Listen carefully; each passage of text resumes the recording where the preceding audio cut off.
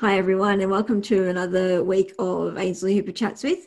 And this week I have Tully Zigar with me. So thank you very much for being on today, Tully. And would you please just introduce yourself and tell everybody what you do? Hi Ainsley. I'm Tully Zigar. I'm a social worker because I have a Bachelor of Social Work and a Bachelor of Arts from Melbourne University. That's my background. I practiced as a social worker for about 6 years or so, and then decided I needed a change. So I joined VALID, which is the Victorian Advocacy League for Individuals with Disabilities. People with intellectual disabilities 18 and over. So I no longer do advocacy. I no longer practice social work. I actually do the marketing and communication side at VALID, where I update the website. I'm in charge of the content of the website. I do our social media platforms, and I also do our monthly e-newsletter as well. So that's my job.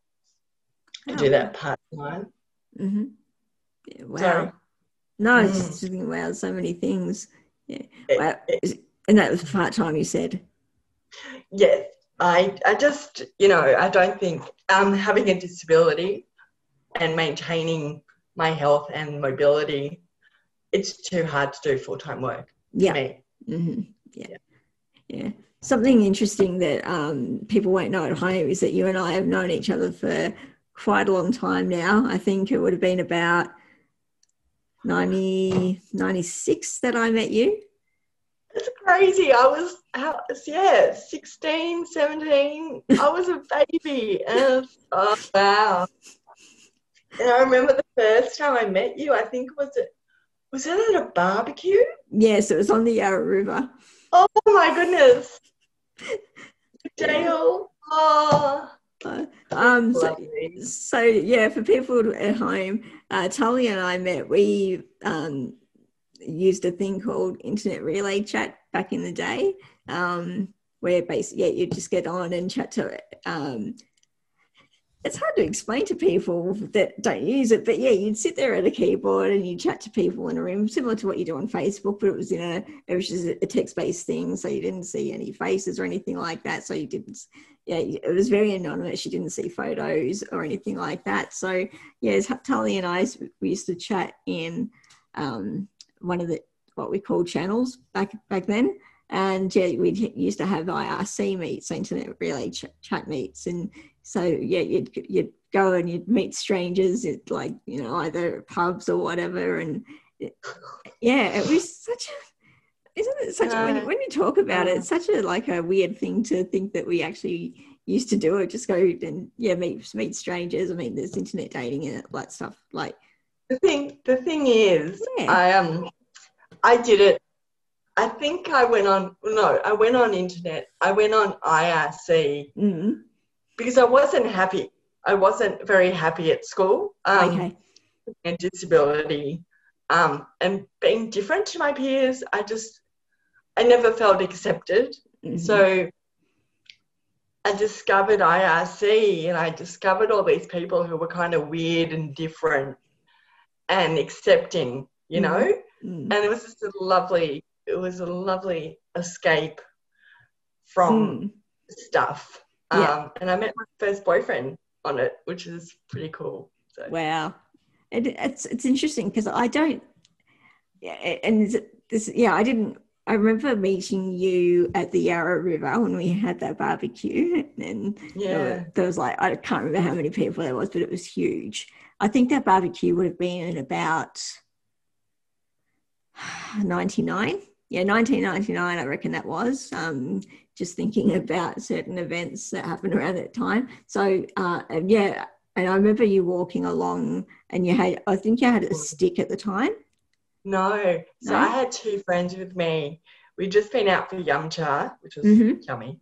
And it was funny because my walking was shocking back then. I didn't use an aid. Right. It was very wonky. My walking was quite wonky, and I needed support. So I needed people, I needed to hold people's arms. Yes. And I think I remember at that event, someone asked me if I was drunk because of the way I walk. Right. Yeah, because they didn't know. I don't think anyone really knew on IRC that I had a disability. Mm-hmm. Did you know? No. I don't remember. No, so this is an interesting thing. So I didn't know until that day that you came to the Yarra River that you had a disability. And yeah, so it got me thinking, because I know I used IRC. So I started using IRC when I was 19. And yeah, for me, it was an escape thing because, yeah, people couldn't see me. So it was just basically, people on IRC didn't know I had a disability either. And I look back at it now, and it's such an interesting thing that we kind of hid that kind of, I don't know if it was hiding, but sort of just didn't talk about that side of things. And yeah, for me, for a long time, like I'd be talking to people and I wouldn't mention it. And these days it's like, well, why wouldn't I mention it? Like, but back then it was just, yeah, it was that whole being anonymous and having that escape. Yeah, it was it's fun. Yeah, sorry. No, because I was thinking about it the other day when I asked you if you'd love to come onto the podcast, and I was thinking about that thing, wondering whether or not you used it in the same way as I did. So, yeah, I think I did. I think, living with a disability, chronic illness, mm-hmm. it's exhausting. It's really mentally and physically exhausting every day. Yeah. So it's kind of nice when you can go to a place where you don't have to think about it. You can just talk about total rubbish and just, be free for a bit. Yeah. And that was my escape, really. Yeah. And then I think about the things like I used to hide it and then I'd hide it and then I'd meet people and I hadn't told them, and it was just that shock thing. Like, so I realized at a certain point that I had to get over not telling people, and it was just that I had a lot of internalized stuff going on where I was just like even like putting like, do you remember like dead live journal and all that kind of stuff? Yeah. I think I have one still, but I just haven't looked at it. Yeah, I'm sure I'd have something somewhere. But yeah, basically, even in photos, I'd always crop things out so people couldn't see that the wheelchair was there, and just all weird things like that. And I don't know about you, but like for me, I guess like I came to understand about ableism and internalized ableism, and I realized that a lot of that, what I did back then, was probably because of that internalized ableism. Would you say that it was it for you as well, or no? I think yes. I went to a mainstream primary school, a mainstream high school. So there was this kind of there was like this assumption that I had to be like my peers, able to do gym class and able to go on camping trips. And they had this, I expected of myself to be just like everyone else. Yes. And I think, is that what you would consider internal ableism, where I just felt kind of, I didn't accept who I was because I wasn't like everyone else. And yes. I wanted to be like everyone else. I wanted to be able to do what they did. And I think that's a bit of a problem. That's a huge problem when you're trying to keep up with people who are able and capable to do all these things that you're not able to do. Yes. Really. Yeah, absolutely. Like for me, that was the same for me. It's like And I think now it's like, I guess as we're older, like God, we were teenagers back then, and like, so I think now that what we were doing to ourselves because of, and it's really because of what society, I guess what society expected of us was so.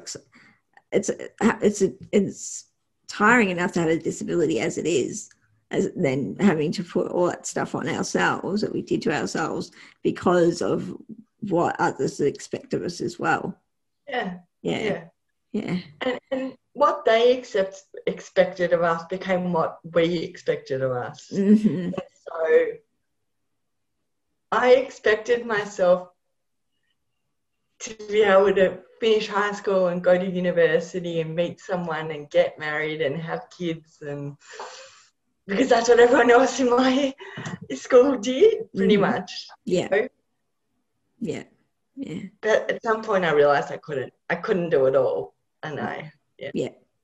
And what age do you think you were when you finally figured that out? I think it was when I was doing my social work degree at Uralla. I was doing my placement at Uralla.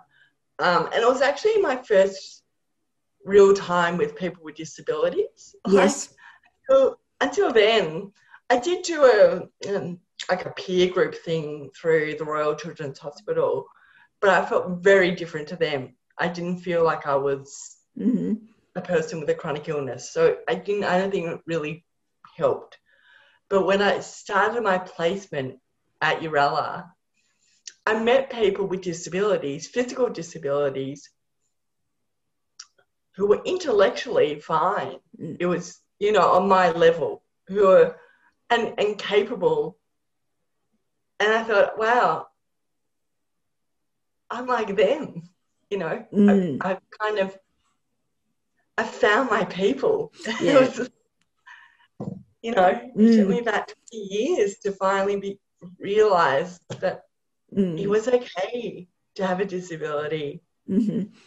Yeah, that's it. And it's like, I feel like we've got, even though we've come from having different disabilities, so different experiences in regards to that.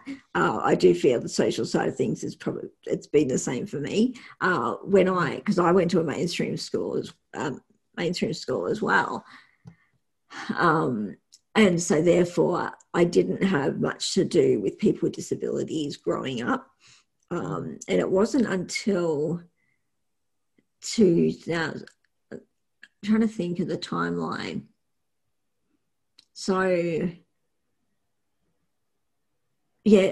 first of all, for me, it wasn't until about 2002 when I started to get some health problems that weren't actually related to my disability, but because of my disability, the disability exacerbated the problems. And then so that was early 2000s. Then in late 2000s, I needed to, the health problems came back, and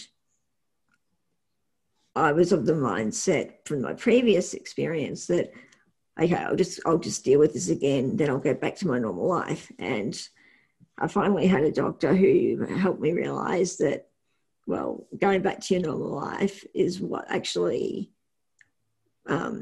exacerbated the problems in the first place. So I needed to start accepting certain things in my life, like aids around the home, and also to start using disability services.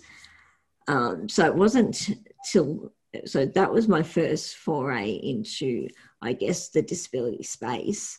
And then just before the NDIS came out, I was involved in a thing called Lead Barwon, and that I remember I met you at a conference when I was doing that.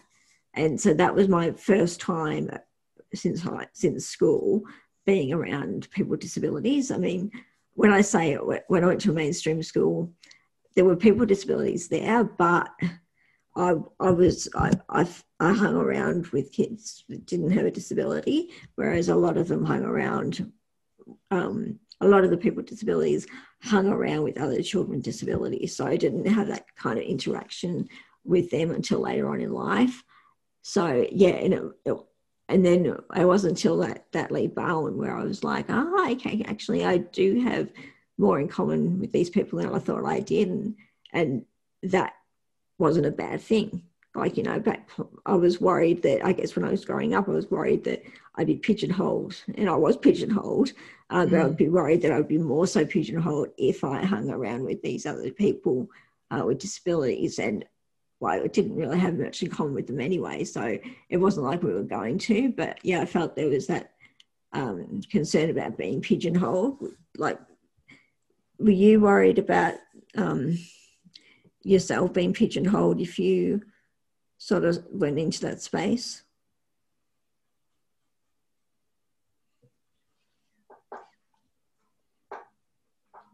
I'm just trying to think. Yeah. Because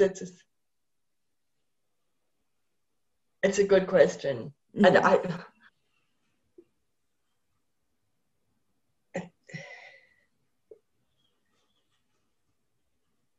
don't think so.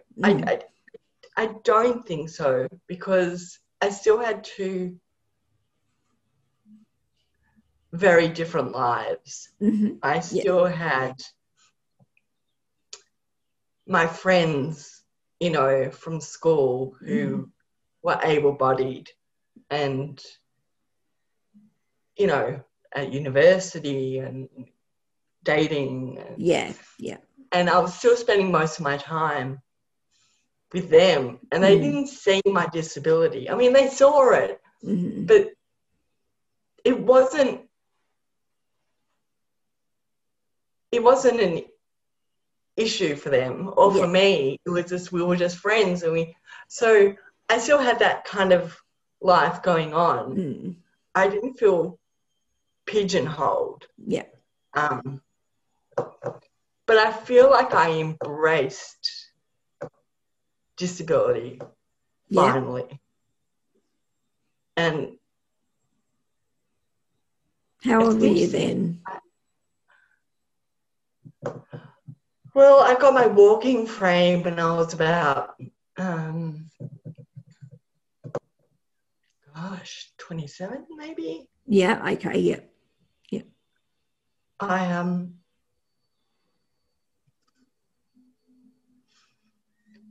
It took me a long time to accept my disability. It took me.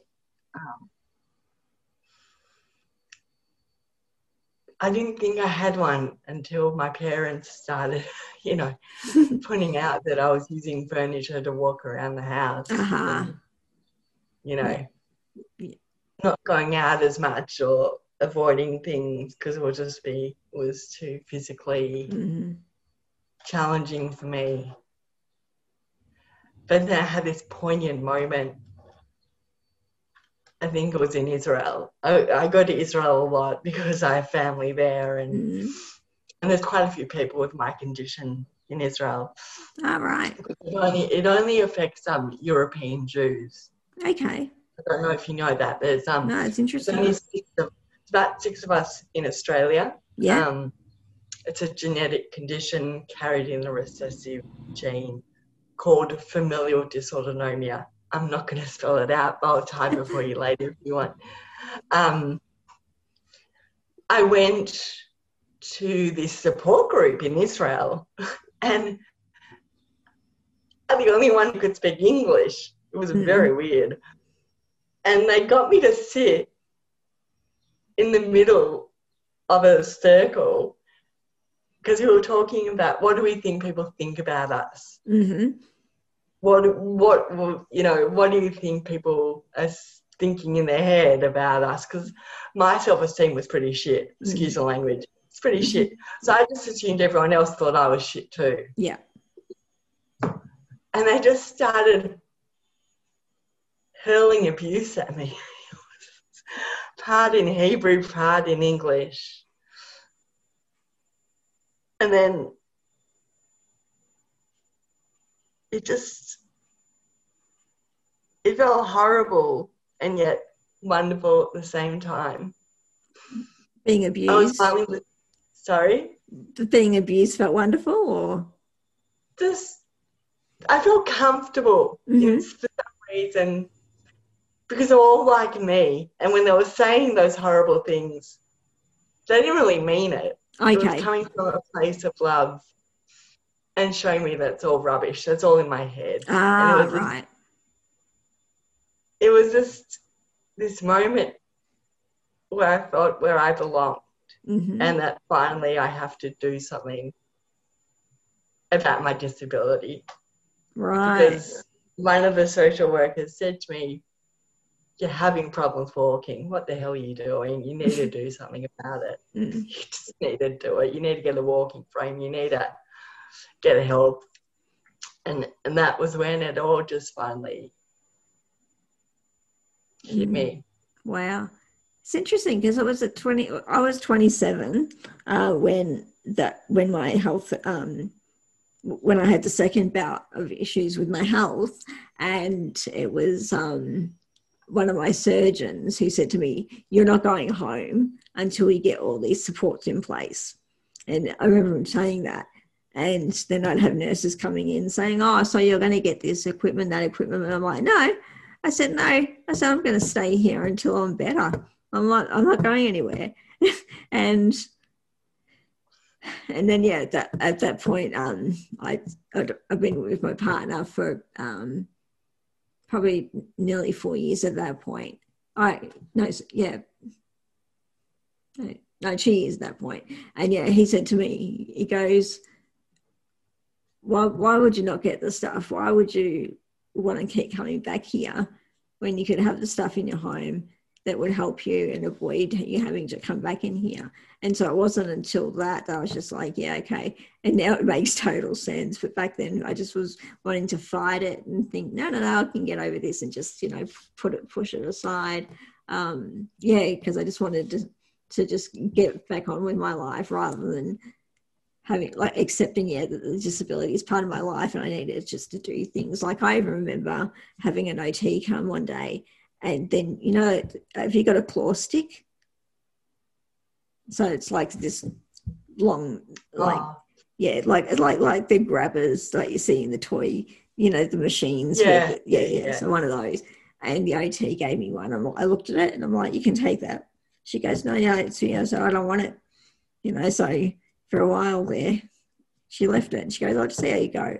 And I remember it just sat there for like months and months and months. And I didn't use it. And then one time I did use it. I'm like, yeah, okay. I can see that these things actually do help now, and they don't actually take it. They're there to help, and they don't actually mean that I'm any less of a person because I've got these things. So yeah, it's just interesting that we sort of had those kind of realizations around the same age. Yeah. And that someone else had to point it out for us. Yeah. Like we were kind of in denial. Yeah. Someone brought us back to reality. Yeah. Did you find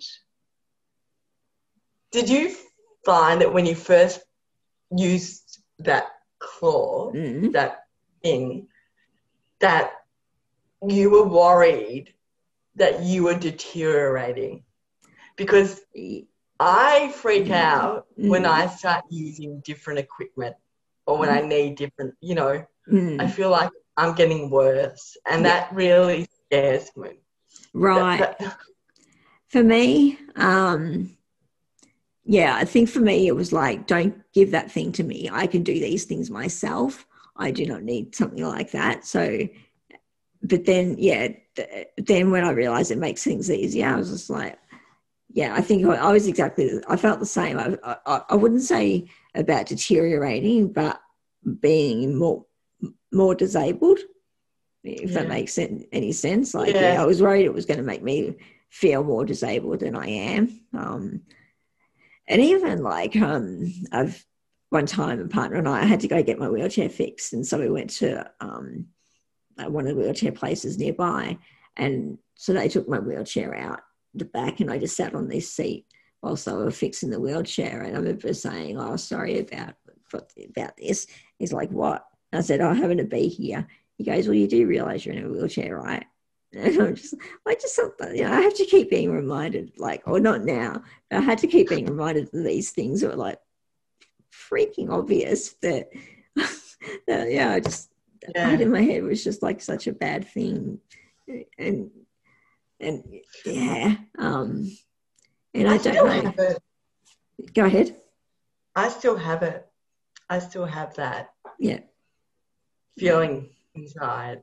And I want to be able to embrace my disability. And I have. Like, I'm a lot better. Yeah. But it's still hard at times to accept it. And I just want to be normal. And and I know there is no normal, whatever.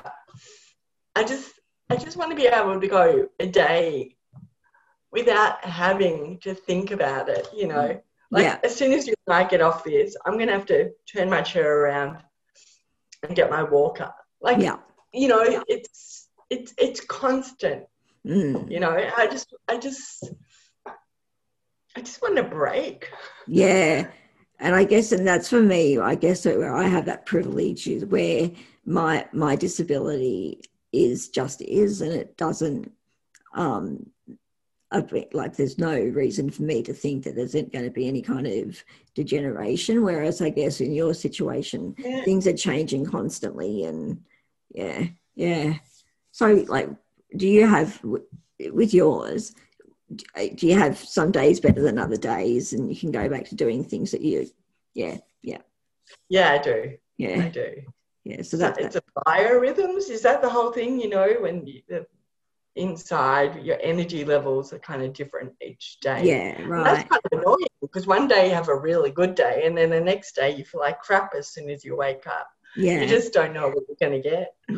Today I feel good. Yeah. So that's yeah.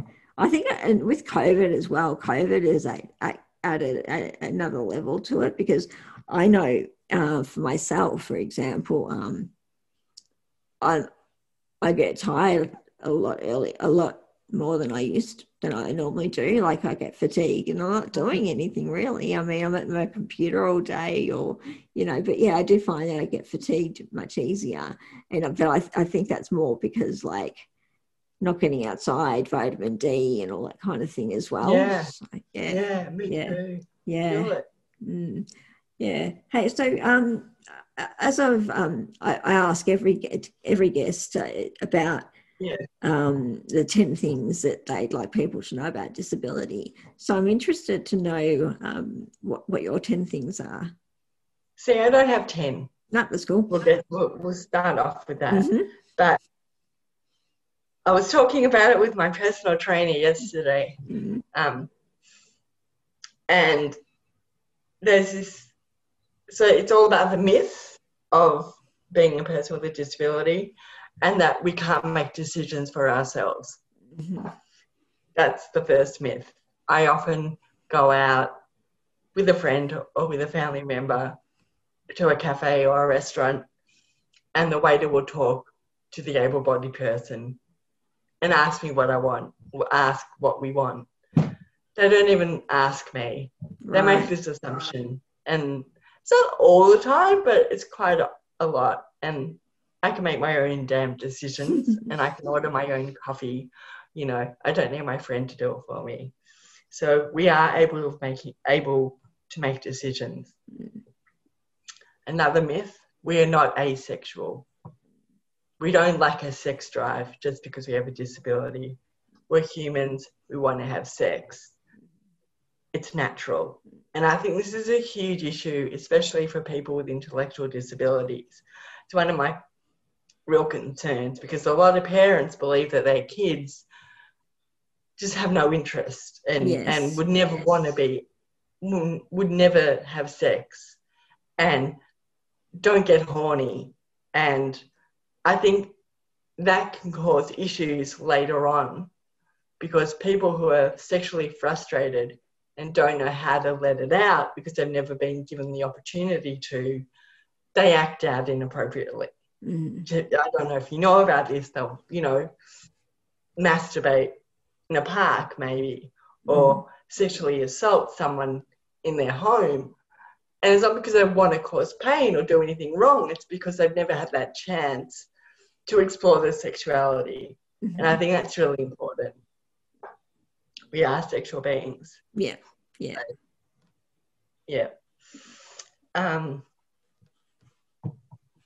I had more and now I've lost them because I was thinking about them. Just 1 second. Yeah, sure.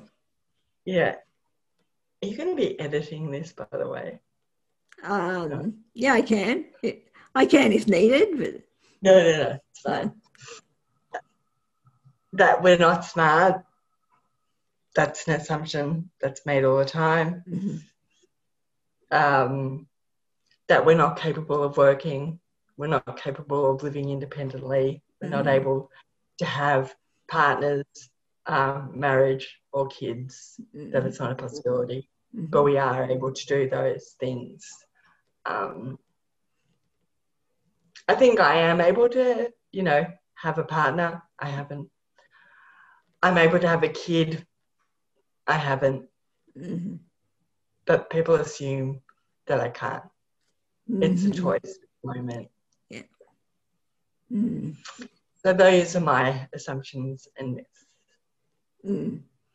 Well, that's interesting because I was reading an article the other day, and it's about a woman in her. It was a feminist article about a woman in her 40s who's single, no children. Yeah. And it was about the being asked, why don't you have children, or the assumptions that that a woman in their 40s should have children, blah blah blah, and how they always get asked about it. And it was interesting because I'm like, I don't get asked. I'm 42. I don't get asked why I don't have children. Yeah. Why don't you ask me? Because and it's not just because of my disability that I don't. I mean, there are certain factors in there that have made me not want to, but it's not that I can't. So that's the thing that really, really bugs me about it. It's like, I would like to be asked, but no. Even like I remember like in regards to being asked about things, like going out to when I turned 18, going out, not being carded. No, I didn't get carded, and it wasn't carded till I was like 35. I'm like, how come you're not carding me?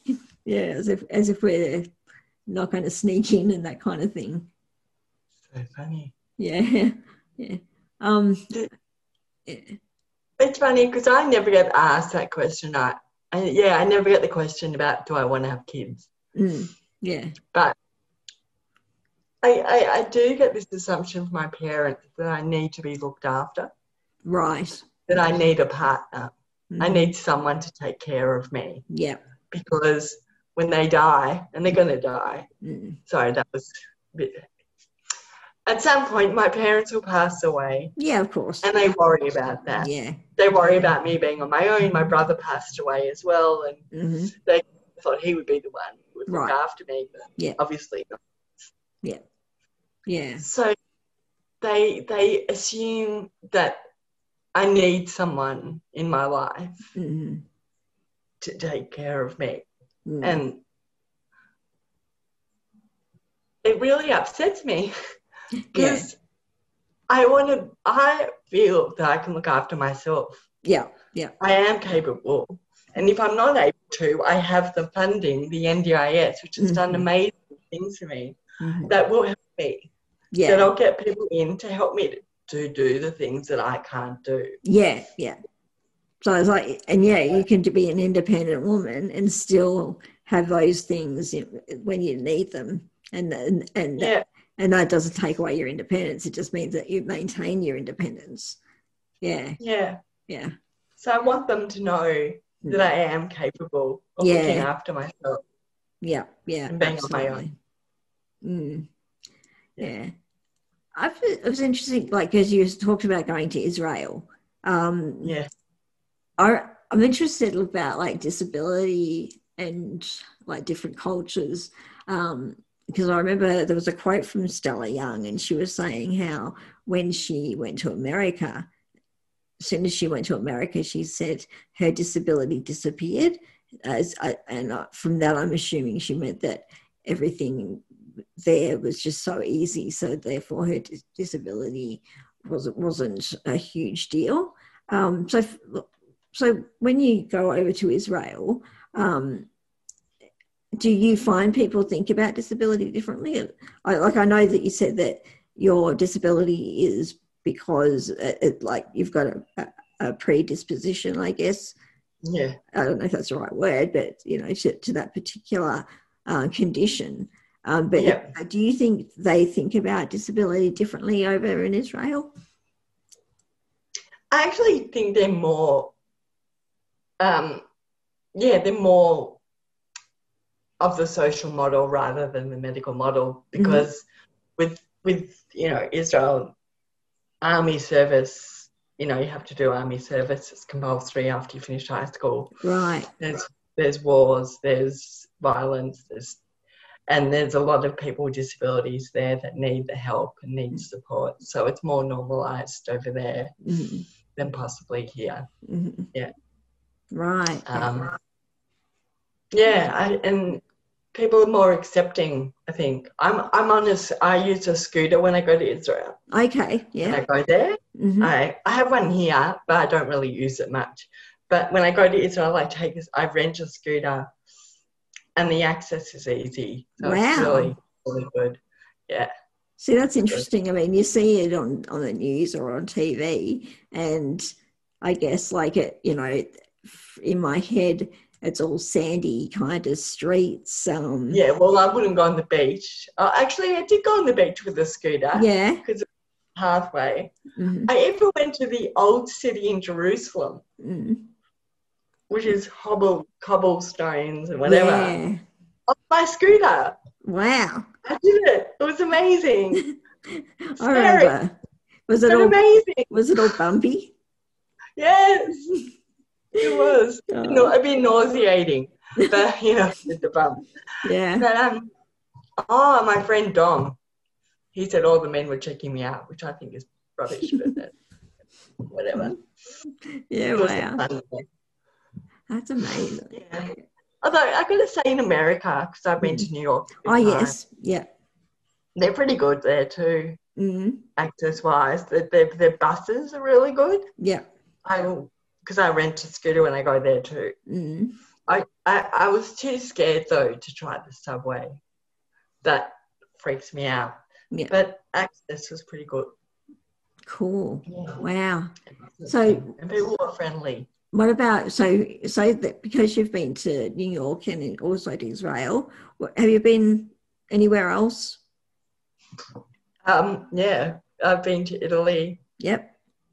I've been to France. I've been to Prague. Prague. I'd love to go. I went. It's so funny. I went when I was like 21. It was my birthday present for my parents, and it was really cold and miserable weather and grey. So I didn't love it, but in retrospect, it's so beautiful. Like, it's a beautiful place to go to. So you should go. Yeah. Wow, because my brother, he's living in America at the moment. But yeah, he's been to Prague, and I think that's probably his most favorite place on earth. That if he could choose to live somewhere, I think he'd live in Prague. I love seeing the photos of the old city, and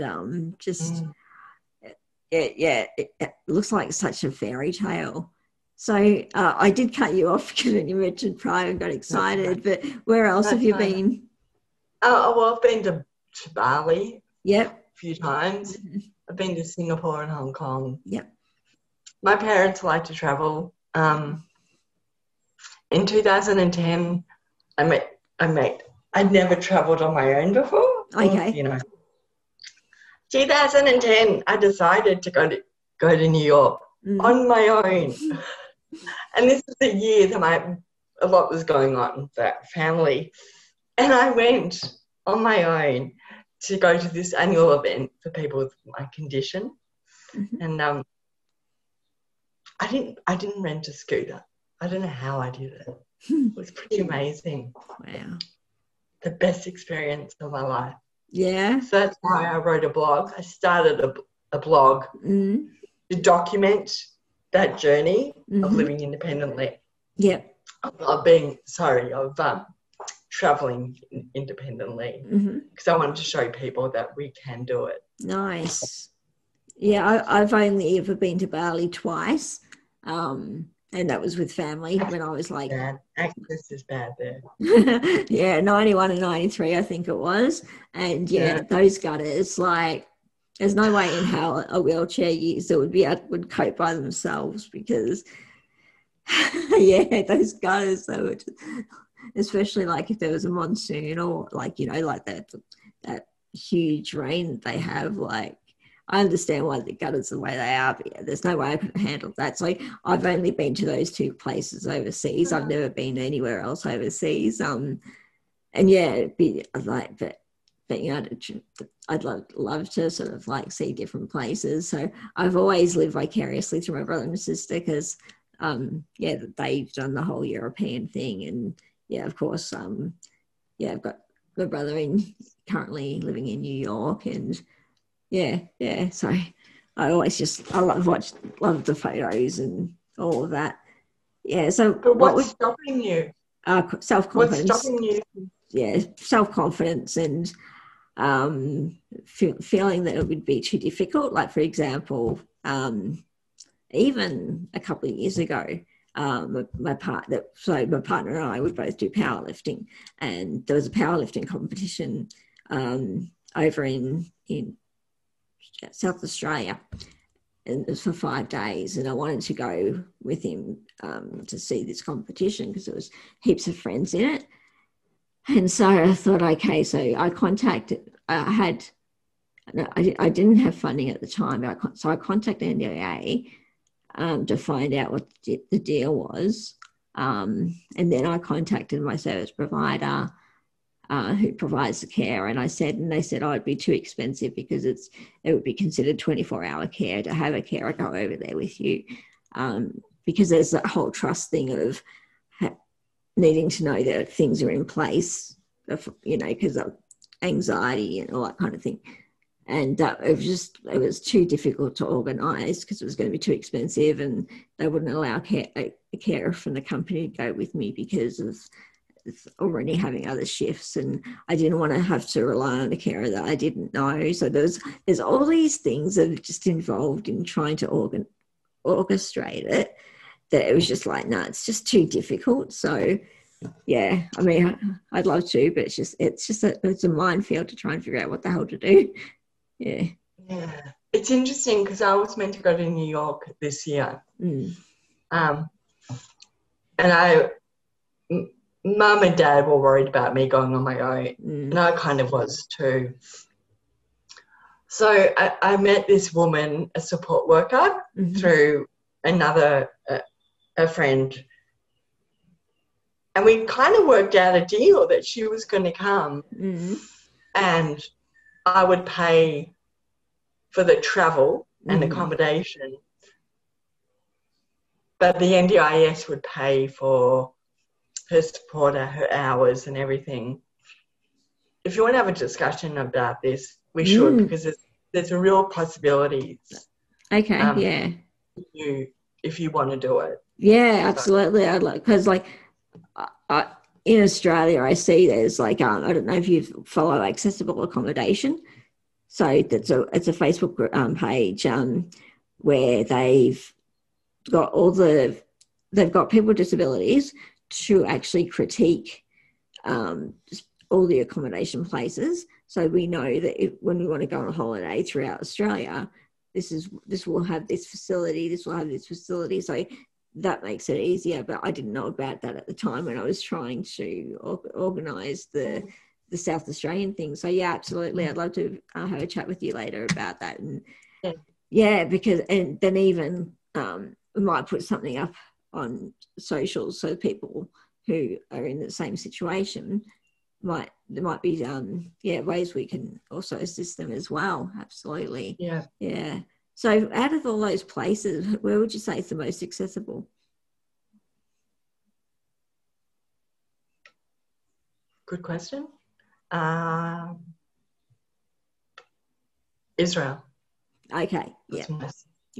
Yes. But also because I know it well, so I kind of know where to go.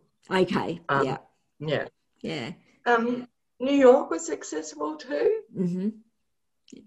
But yeah, I think Israel the most. Mm. It's such a fascinating thing. Now you've got me really interested in watching a documentary about Israel just to see, because of all the things you see on TV, it just does not look wheelchair friendly at all. I mean, some parts of it aren't. Okay. Like I mainly stay near Tel Aviv, so okay. near the beach. Mm-hmm. So the streets, the footpaths are quite wide, smooth.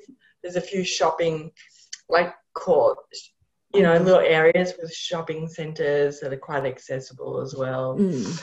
And there's this, with the beach, there's a lift that takes you straight down to the sand, and there's a great accessible path. So it's good. Mm. Yeah. So another thing I wanted to ask you, because you gave me one of your beautiful paintings that I can see you've got in the background there. So how long have you been painting for? How long have I been painting for? 10 years? Yeah. I started when I finished. Oh, that's beautiful. I started when I was when I finished my arts degree. I had no idea what I wanted to do with my life. Yep. I just signed up for a painting class through the Centre for Adult Education, CAE. So that was 10 years ago. And I had a teacher, and due to COVID, classes aren't on, and she's actually sick. She's got cancer, so she can't teach at the moment. She's like the loveliest woman and really inspires me and encourages me to paint. And my hand control isn't great. I have shocking fine motor control. But when you do abstract art, mistakes don't look like mistakes. They look like you intended to do it. So I've also just started painting again. It's pretty crappy, but it's a good start. Oh, I like that. I love those colours, that pink and that. Yeah. Wow. Yeah, I've got a portable easel right here. Yeah. So I should do some more painting. Yeah. Today. So when you're doing a painting like with the abstract, are you actually thinking that they mean anything? Like, do they have meaning behind them? They probably should, but they don't.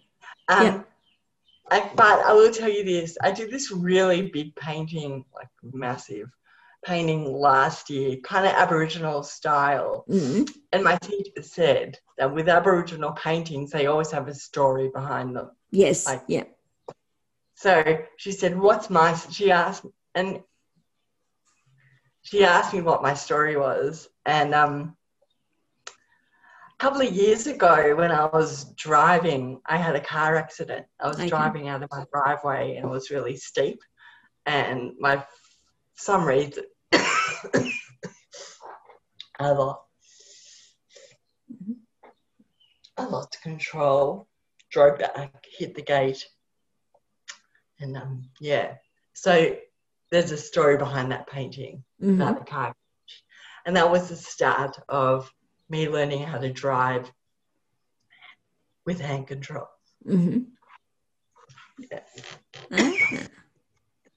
Because it's interesting you talk about the Aboriginal painting, because a lot of my honours thesis was about Aboriginal. It was about the Northern Territory intervention. So that got me very interested in the whole everything Aboriginal. And I purchased a piece from the local Aboriginal Cultural Centre. And at the time, so the artist was sitting at a table, and I just looked at this piece and I'm just like, I'd like that, please. And I went to buy it, and she said, do you want to know the meaning behind it? I was like, okay. And it was the first painting I'd bought, so I didn't know that, the whole process that, that there could be meaning behind it. And so she told me the whole story about it, and it was just, once you did it, it's fascinating just to see it and know the whole story behind it and why certain things are the way they are. And Yeah, it was absolutely fascinating. Whereas prior to that, I just sort of thought of things as being aesthetically appealing. Yeah, it's such a fascinating thing. Yeah. I think that I do paint. I paint because it's relaxing. Mm-hmm. It's an escape. Yeah. And I never thought I'd be good at anything. Like, I don't know. Like, I never thought I was creative. Right. And yet, somehow, I started painting and people liked what I did. And it's a kind of a nice feeling to be, good at something. Yeah. Yeah. I remember the first time I saw one of yours. Yeah. Oh. Yeah, when I first saw yours, I'm like, oh, I need that piece, because it's something just that I can't explain it, but it was just like straight away. I was just like, oh, love it, yeah. It meant so much to me that you bought it, and I think I like giving people my paintings because it gives them such joy. Yeah. This woman bought a painting of mine last year.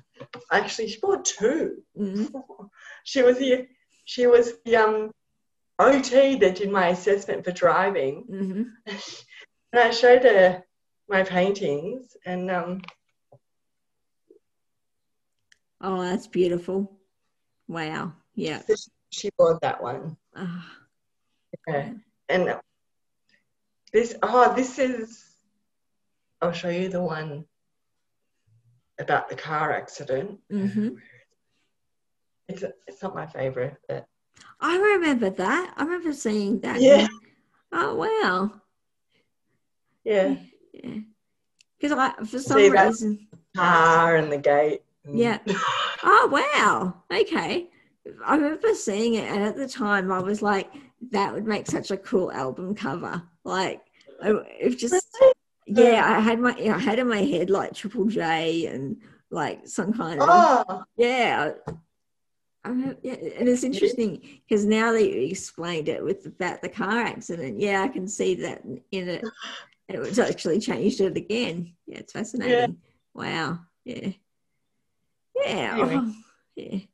Oh, well, thank you so much for speaking with me today. It's been absolutely awesome having a chat to you. And so what you and I will have a discussion about the overseas travel side of things, and if there's anything that we can share with the audience, it'll be up on the socials so people can see. But before I finish, do you have any socials that you'd like people to follow, to check you out, because you were talking about blogging? So I do have a blog. I updated it a few months ago. tullyziegler.wordpress.com. Mm-hmm. I have that. I've actually just finished writing a book. So oh, wow. I've got a draft, and I might be putting a chapter on my blog soon to see if people like it. So keep an eye out. Yeah. I'm on Twitter.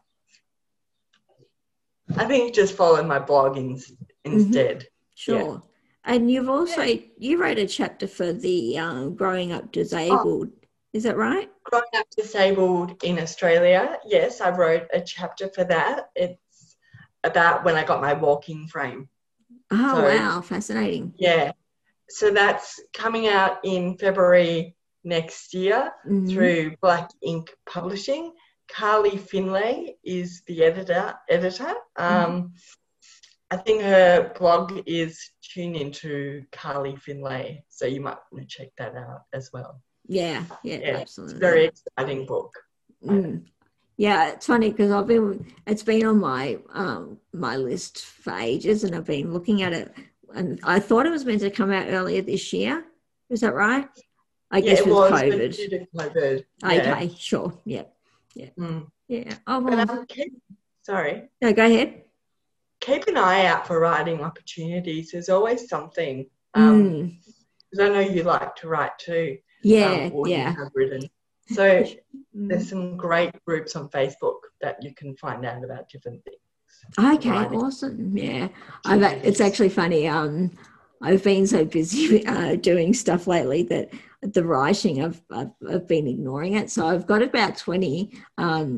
I use Trello to keep myself organised, and I've got about 20 different ideas for articles that I've got to write. So I've just got, my business coach said to me on Thursday, okay, well, you've got to write all this stuff by next week. So yeah, so I think I'll be pumping out the blog articles this week also. Yeah. Wow. Yeah. Well, I would love to read it when you publish absolutely. them. Yeah, absolutely. Well, thank you so much for chatting today. It's been awesome, especially considering how long we've known each other and haven't even really touched on any of this stuff before. So it's been fascinating.